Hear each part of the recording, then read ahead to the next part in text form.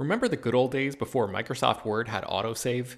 You'd type up some important document and then your computer would freeze and you'd lose hours of work just because you forgot to hit save? Well, that's what it's like going online without ExpressVPN. Every time you're connected to an unencrypted network, whether it's in an airport, a hotel, a cafe, or anywhere, your online data is not secure.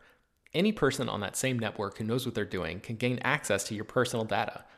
Bank logins, credit card details, passwords, all the stuff you don't want people seeing. Unfortunately, hacking has become much easier than it used to be. People don't even have to be exceptionally skilled to do it, and there's a lot of money to be made by selling your information on the dark web. ExpressVPN stops hackers from stealing your data by creating a secure, encrypted tunnel between your device and the internet. It's incredibly easy to use. Once the app is running, you literally click one button to get protected. And it works on your phone, laptop, tablet, and more, so you can stay protected on the go. I've been using ExpressVPN for a little while now, and I can rest easy knowing my info is safe and secure. I've heard horror stories of people who've been hacked, and it sounds like a massive pain to try to get any resolution in the aftermath, so I am not interested in finding out what that process is like. Secure your online data today by visiting expressvpn.com/film. That's expressvpn.com//film. And you can get an extra 3 months free. expressvpn.com//film. This show is sponsored by BetterHelp. This year has gone by incredibly quickly, but it's always nice to pause and take stock. What's something you're proud of in 2024 so far? What's something you still want to accomplish this year? I know I'm guilty of falling into a routine and not always thinking about the bigger picture.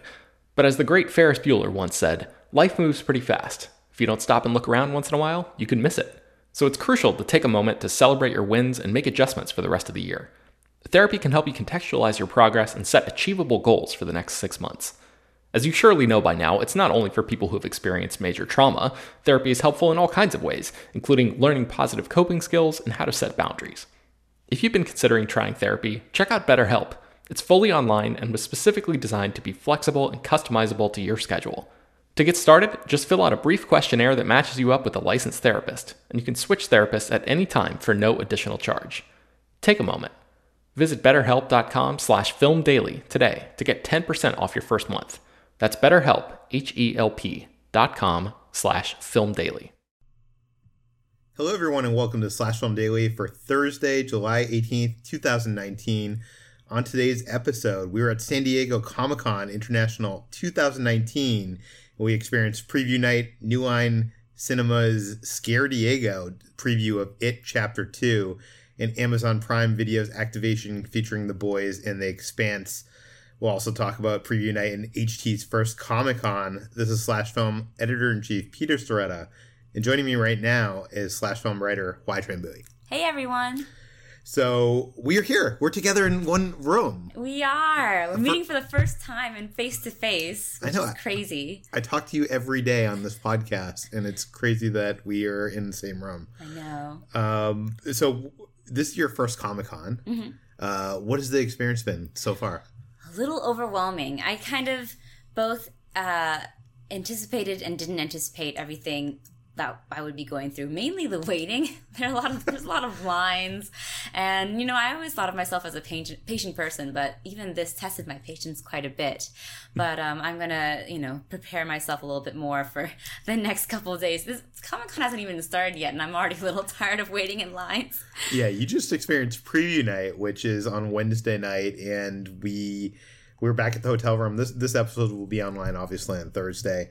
And we'll have updates throughout the convention, so keep on coming back. We're not just doing the 5 days a week this week. You should have an episode every day this week, so check out that. Let's first talk about, you went to the Amazon Prime Video activation, and I guess people probably at home are wondering, what is an activation? An activation is sort of an immersive experience that puts you in the world of whatever TV show or movie is at the center of this activation. Usually it's also entails an activity of some sort. So think of something like an escape room or some sort of a puzzle or mystery that you have to solve. Yeah, so this kind of started with, I think probably Tron Legacy was the first one to do this, where there was these scavenger hunts. Mm-hmm. Actually, no, maybe Dark Knight did the scavenger hunts, and then Tron Legacy led to you actually entering the world of Tron. Yeah. And now it seems like it's corporations just have these activations, which makes it sound like very corporate and marketing driven and not fun. Like it used to be kind of like a fun pop-up thing. Yeah.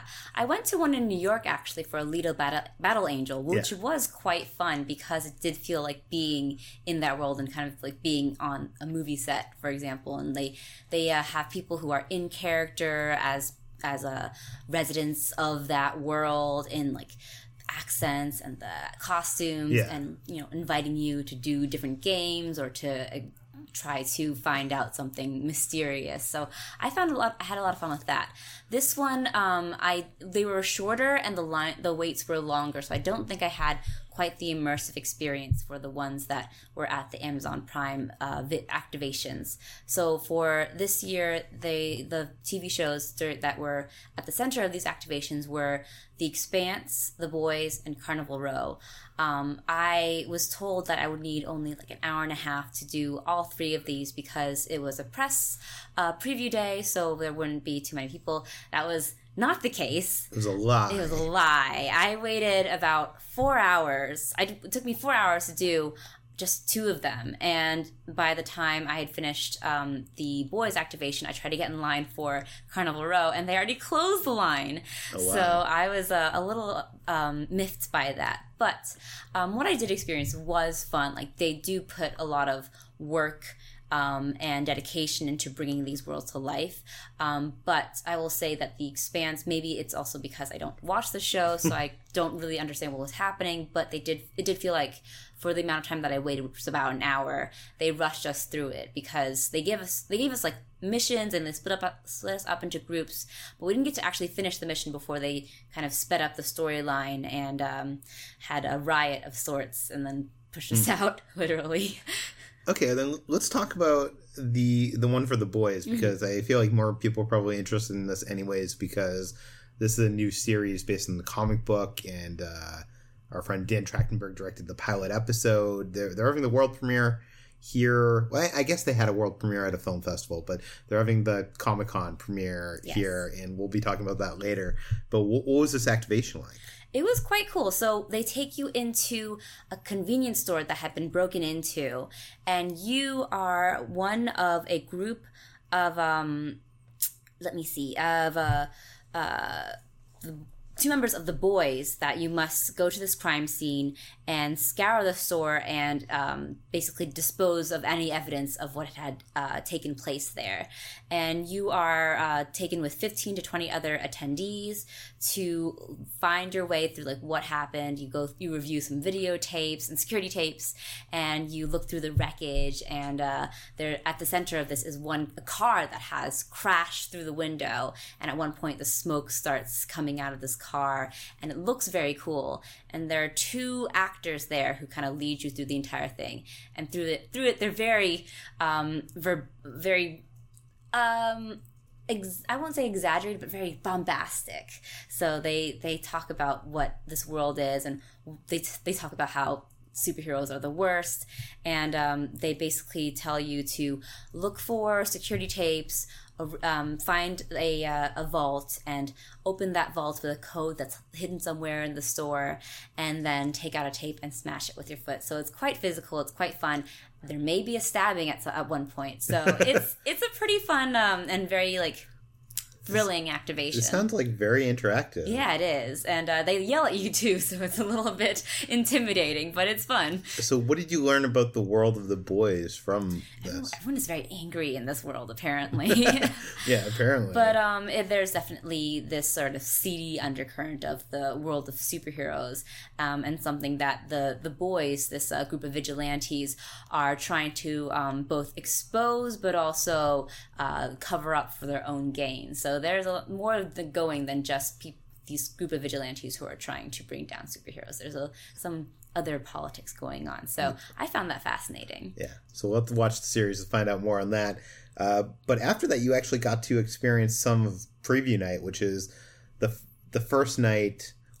Comic-Con begins on Thursday, and they have this thing called preview night, which is if you have a badge for the entire convention, you get to go in early on Wednesday night, but basically everybody that comes here has that badge, so everybody's at preview night, so it's just like the busiest night on the show floor. But it's basically our first look at the show floor. You have never been on the show floor before Comic-Con. You've done comic conventions. I have. Yeah, so I'm kind of familiar with that sort of space, but the San Diego Comic-Con show floor is just 10 times bigger and more bustling and crowded than any other convention show floor I've been to. But it was exciting. There were much more sort of official stalls than at other conventions I've been to. So there was Marvel, Star Wars, all of the official businesses there, in addition to the artists floor as well. So it was really cool just to go to find the BBC stall and wait in line there to buy. I bought myself a little TARDIS backpack, which I was excited for. And they were also showing previews for the new Doctor Who VR game. You tried that out. I forgot about that. I tried it out, and it was quite fun. So it was different than the VR short film that I had experienced in Tribeca. This is actually a video game that'll be available on the Oculus and PlayStation 4 and other sort of VR so this consoles. This isn't one of those like demo experiences that is like trying to sell Doctor Who the show. Like they have a lot of those for like movies and stuff. This is actually a game that's going to come out I could buy on the Oculus Quest. It's actually a game, and it was quite a fun game too. Like you were asking me before we started recording, like what would a Doctor Who game even entail? But it's pretty fun. Like you play a person who the Doctor is trying to get to join her in the TARDIS, but you are in a junkyard and under attack by aliens, so you have to assemble a radio to call the TARDIS to you, and from like pieces of that are in this junkyard. But in the middle of assembling it, you are attacked by a Dalek, and you have to, of course, finish this before you die and get exterminated. And there are other monsters from the Doctor Who universe that will appear. There's one that I'm really interested to see how they will play it out, but we didn't get to try it in the demo game.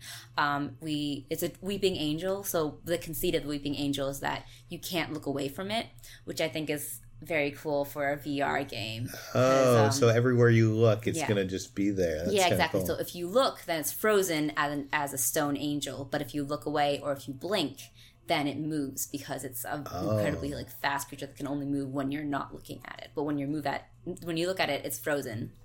That's actually very cool. Yeah. Although I don't think they can track if you blink, but they can. They can? Because they're aliens.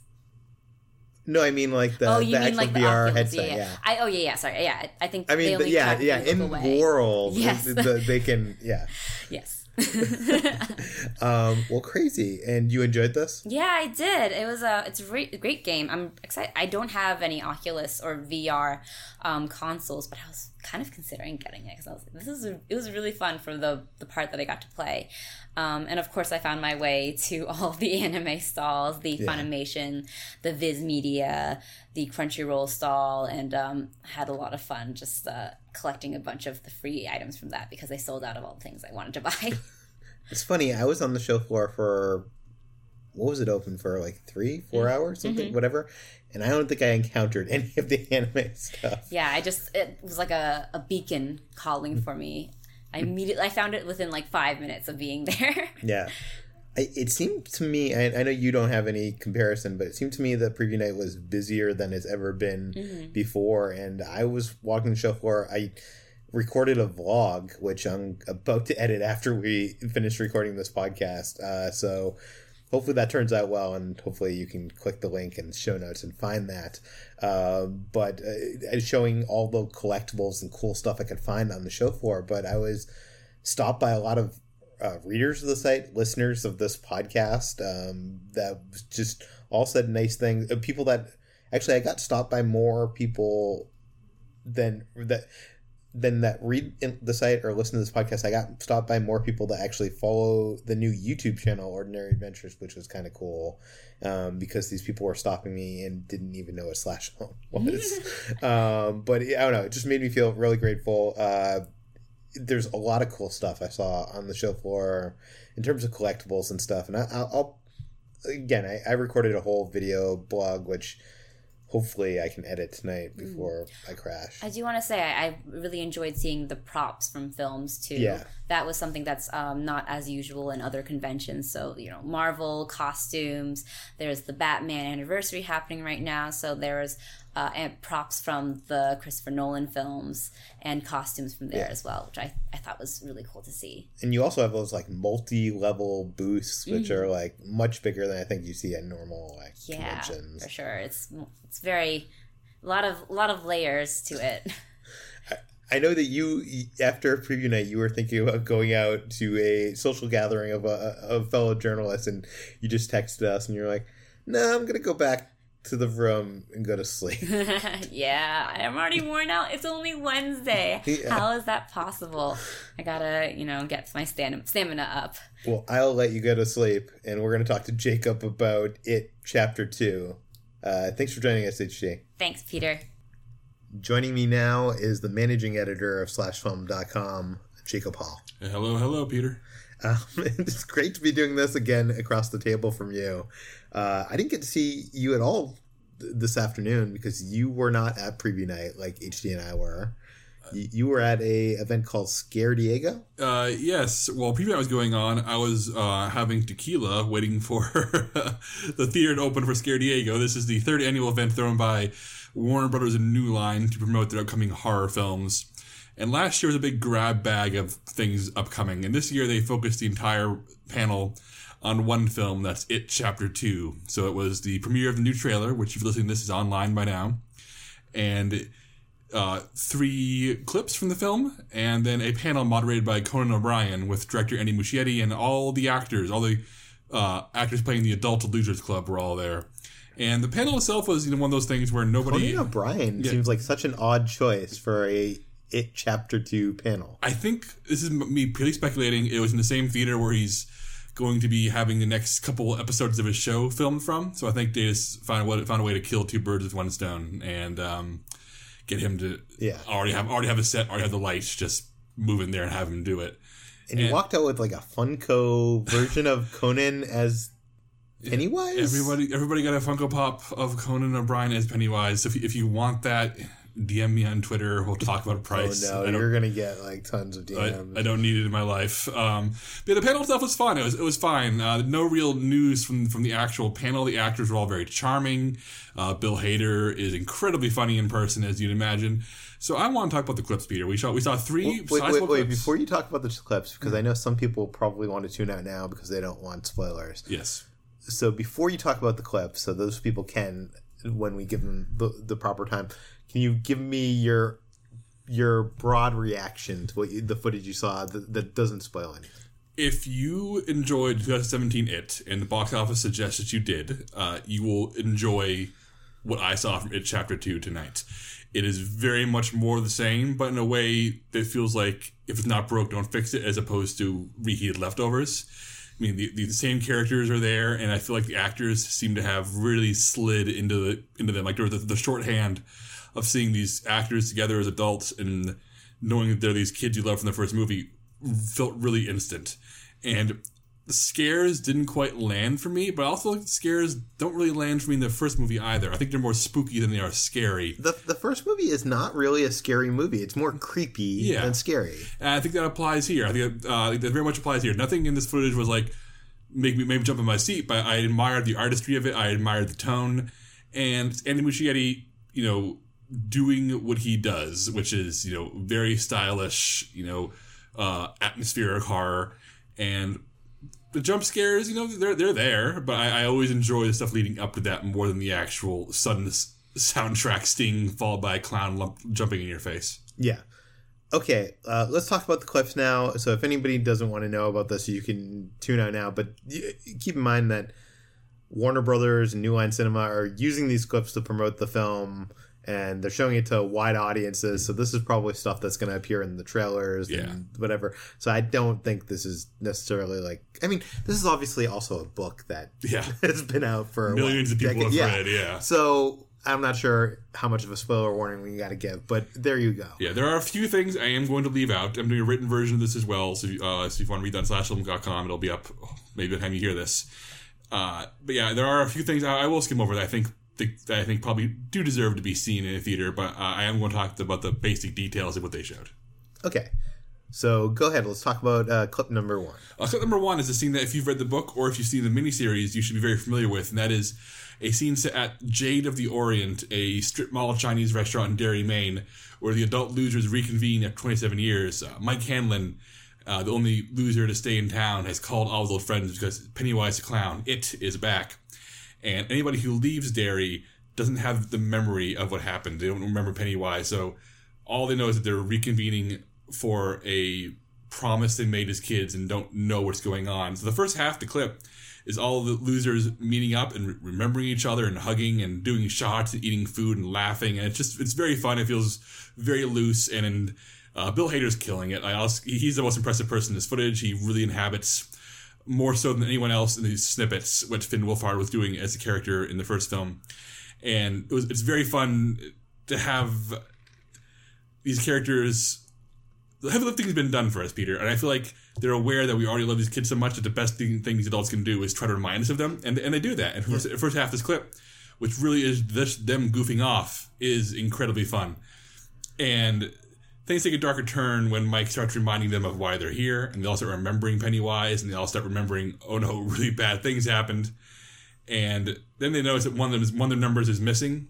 Stan is not there. If you've read the book or seen the miniseries, you know where Stan is.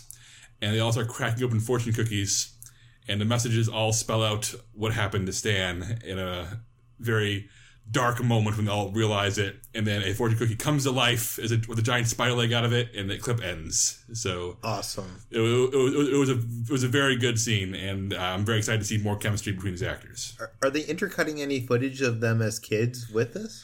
When Ben and Bev first meet, there's a flashback to them as kids sharing a moment. But that's the only one in this footage. I imagine there'll be more for sure. Yeah. The second one is a scene that's not in the miniseries or book. It's completely invented for the movie. So I'm very curious to see how it plays and where it plays. And that there's a carnival in Derry. Like I said, no carnival in either version before this. And the scene finds James McAvoy's Bill chasing after a kid who's being hunted by Pennywise. And the kid goes into a fun house and into a hall of mirrors, and Pennywise is after him. And it's the kind of thing where, you see Pennywise creeping around in the reflections, appearing in places where he shouldn't be appearing. And there's some really cool shots where you'll see 10 different versions of James McAvoy's Bill because there's mirrors everywhere, but Pennywise appears in like one reflection, we disappear in the other. So it's some really, really crafty, good atmospheric scares. And the clip reaches its climax when Bill finds himself right through one transparent window away from the kid, and Pennywise is very, very close and starts slowly banging his head against the glass, and the glass starts cracking, and he starts speeding up and up and up, and his head starts like, in sort of a grotesque Looney Tunes fashion, starts flattening out against the glass as it cracks. And of course it ends with Pennywise breaking the glass and lunging at the camera, and Bill screaming, take me instead of the kid. It's a very good scene. I have no idea where it falls in the story because, like I said, there's no carnival in the book or the show, so I don't know if this is third act stuff, middle of the movie, but it's a very effective spooky scene. But like so much of the original It, I think the build up to the final scare is so much more effective than the actual scare. Yeah, I'm excited for this because I love when they use a maze of mirrors. That's a trope in horror, and even when it's done badly, it's usually kind of interesting. And someone like Andy, who is a good cinematic filmmaker and storyteller, I think there's, that's ripe for some exploration, especially with Pennywise and how you can use the more psychedelic kind of aspects of that. Yeah, so that brings us to the last one, which is the return to the house in Neibolt Street, which you remember from the first film is a really creepy abandoned house where the kids have some really upsetting adventures. And they return, and it's nighttime, and Bill has gone alone, and the rest of the losers catch up to him and refuse to let him go alone. They have a great moment, I won't spoil here, where what character repeats a line from the first film in a dramatic fashion. It was a really big crowd-pleasing moment, so I'll just leave that here. And they go into the house, and this is where I'm going to drop another spoiler warning, Peter, because if you even don't care about spoilers, we're going to talk about something that's from the book and the miniseries here, so stop if you don't want to hear it. But they're all exploring the house, and a door slams, the characters are split, including a few of them in the kitchen. Bill's there, and a few others, and the refrigerator starts rattling, and it opens up, and the body of Stan Uris is in the fridge, folded in half, but it's not adult Ben Uris, it is a kid. It is Wyatt Oleff reprising his role as young Stan in this Pennywise vision, and he's clearly been dead for a long time in this fridge, and his corpse starts speaking, saying, "Why did you let me die? Why did you let me die?" Then the head rolls off. The severed head rolls right off across the room, starts talking and screaming, and then in a very blatant homage to The Thing, which they confirmed was intentional in the Q&A afterward, the head sprouts spider legs and rushes at them. So it's, if you remember The Thing, there's a scene where the character's head literally rips off and grows spider legs and rushes at all the characters. And can't remember the exact line of dialogue. I think it's Bill Hader saying, "You've got to be fucking kidding me." They said they actually added that line because that's what the characters say in The Thing when the spider head runs at the characters in that movie. So they improv that when they realized that people would just enjoy the reference going even further. So there is no spider-legged head version of Stan Uris in the Booker miniseries, but it's really fun to see them doing a blatant John Carpenter reference in the middle of it, Chapter 2. I mean, I was tickled by it, and the horror fans around me seemed tickled by it.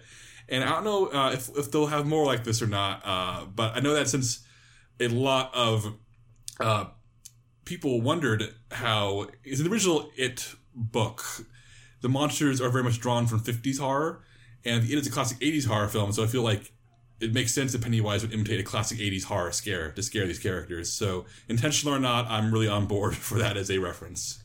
You know, I didn't think I could get more excited for this film, but everything you're saying sounds really cool. After seeing this footage, are you more excited? Yeah, I'd say so. I mean, it's going to make $1 bajillion, and the trailer, which is also online, is an incredibly well-cut trailer. I'm prepared for this to be a really good movie. I think the adult portions of it aren't as good as the kid stuff on the page in the original novel. So I'm very curious to see. That's my one hesitation, too. Like, the first movie is more, obviously, like Stranger Things, or I guess what Stranger Things copied from. Yeah. It's the dog eating the dog, whatever. But I guess that's my hesitation, but it seems like everything you saw of the adult stuff in this was good. Yeah, everything I saw here looked good. Like I said, it was about 10 minutes of footage overall. I'm not going to make any final judgments here. But if you were sold on the original It, this looks like a sequel to It in all the ways you expect it to look and feel. Very cool. Okay, well, we're going to end the podcast here. If you want to find more of all of our work, go to slashfilm.com. This podcast, Slash Film Daily, is published every weekday. You can subscribe on iTunes, Google, Overcast, Spotify, all the popular podcast apps. Please feel free to send your feedback, questions, comments, concerns to us at peter@slashfilm.com. I promise I'm not going to read it until after Comic-Con, so you can email me all you want, and I'm probably not going to read it. But please do, and please rate and read this podcast on iTunes. Tell your friends, spread the word, and we'll see you tomorrow.